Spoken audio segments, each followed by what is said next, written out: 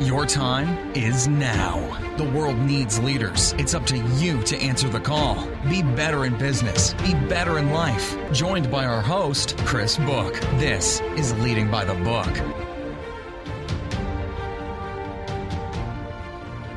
Hey guys, welcome to Leading by the Book. I'm Chris Book. Hope your week's off to a great start. If you like the show, we'd love it if you'd subscribe, leave us a great rating, and definitely spread the word to anyone and everyone that you think would like the show. We're always looking to add more people into the fold. If you want to get in touch with me, you can always find me on Twitter at Chris Book, on LinkedIn, or you can drop me a line at leadingbythebook.com. On this show, we talk a lot about leadership. It's everything that the show is about. But we really need to understand how it manifests itself to fully grasp the impact that leadership has on you and your organization. So today we're going to do just that.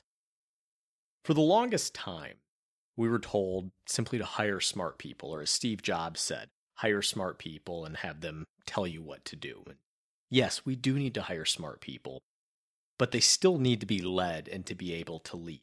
And I've become increasingly convinced of this as I've seen it manifested firsthand at many companies and many stops throughout my career. There is no link between smart people and success. The one difference, the single thing that determines whether or not something is successful, though, is leadership. To that end, I've learned that each and every problem we face is actually nothing more than a leadership problem. It's not a marketing problem. It's not an operations problem. It's not a finance problem. Every single time you will find that it is nothing other than a leadership problem. So to help illustrate this, let's walk through an experience that I had this past week while doing some work on my home. I live close to two different competing home improvement box stores. I don't have a particular allegiance to one or the other, and by pure happenstance, I started my journey at Company A, as we'll refer to them. Well, I was looking for a few items. I'd researched them earlier that day online. I saw that they were listed as being in that store. So in a hurry to wrap things up at home, I actually did something I don't usually do, and I just drove to the store to pick the items up myself.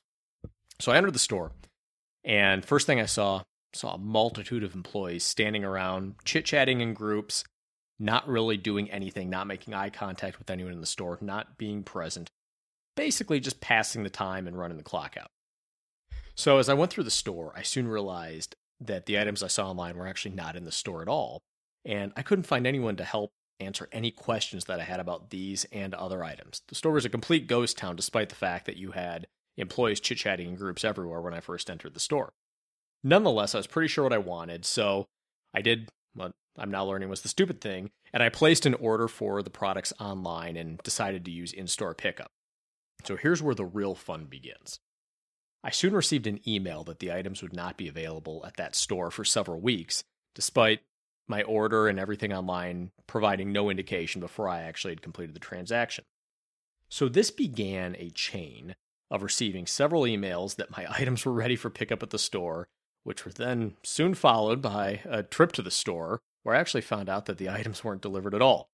Then shortly after that, I would receive another email from the company stating that that the items were actually not ready for pickup at the store at all.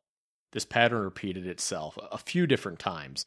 But the kicker here is that in the email stating that the items had not in fact actually shipped, there was a little footnote at the bottom saying that I needed to call the company if I wanted to cancel the order, and that I needed to call the company if I wanted to keep the order, which makes no sense at all.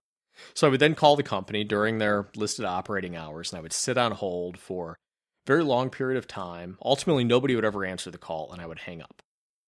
So let's compare this to the other store, where I ultimately went following this debacle, and eventually I did get the order canceled, but eventually I went to their competitor, and when I walked into this store, totally different experience.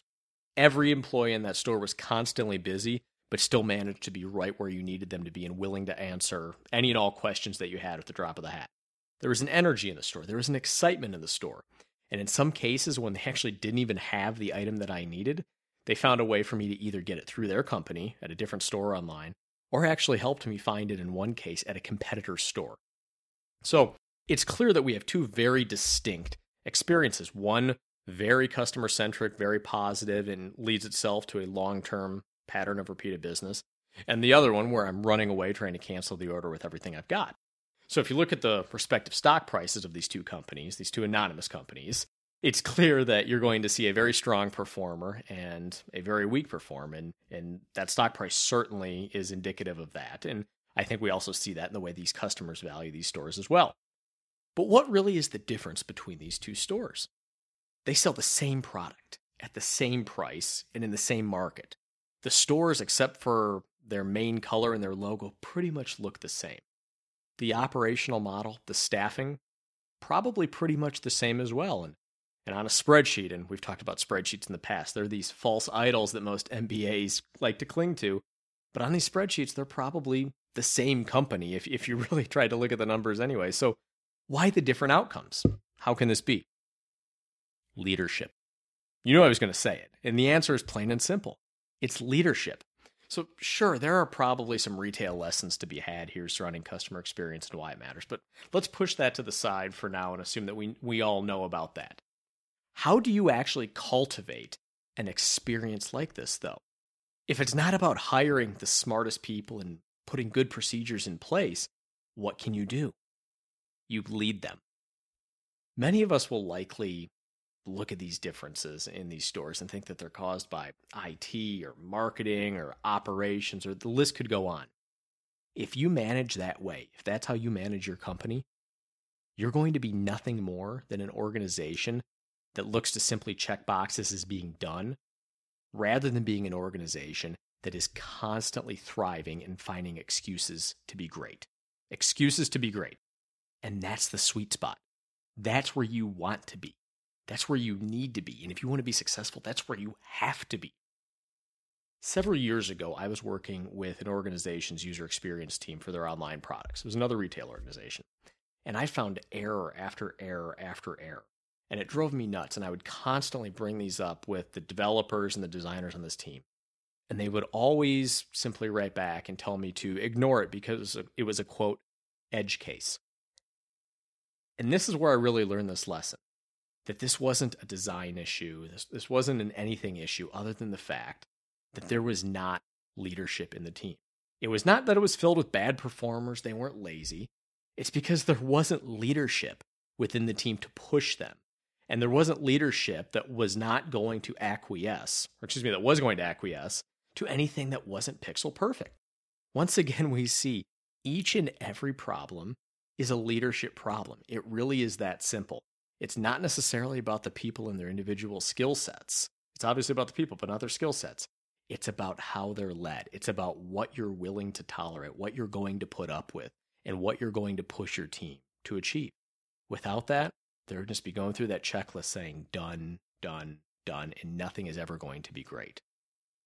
You see, leadership is important because it provides the clarity that people really need when they want to know how and why their actions impact the company, are important to the company. Leadership educates so that people know what to do. They know what's expected of them. And leadership inspires so that people will go above and beyond. This is company B. This is the difference between company B and company A in that example I gave.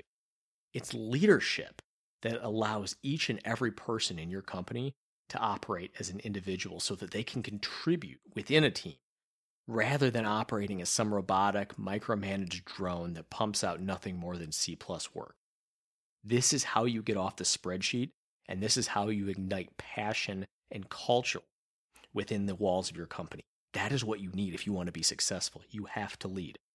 So when your company has a problem, don't look into the weeds for the solution. Don't get bogged down with some very, very granular detail, because that's going to be a temporary fix at best.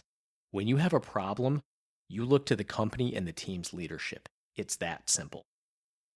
So from this example above, what can we learn? And I said it before, and I'll say it again. Any problem, each and every problem, in fact, is a leadership problem. Culture absolutely matters, and culture is created by effective leadership. Leaders that are directly in tune with the culture they're creating are those that are going to be the most successful. They have to have an understanding of the culture they're creating if they want to succeed. And in business and in life for that matter, you're not going to get second chances to do this.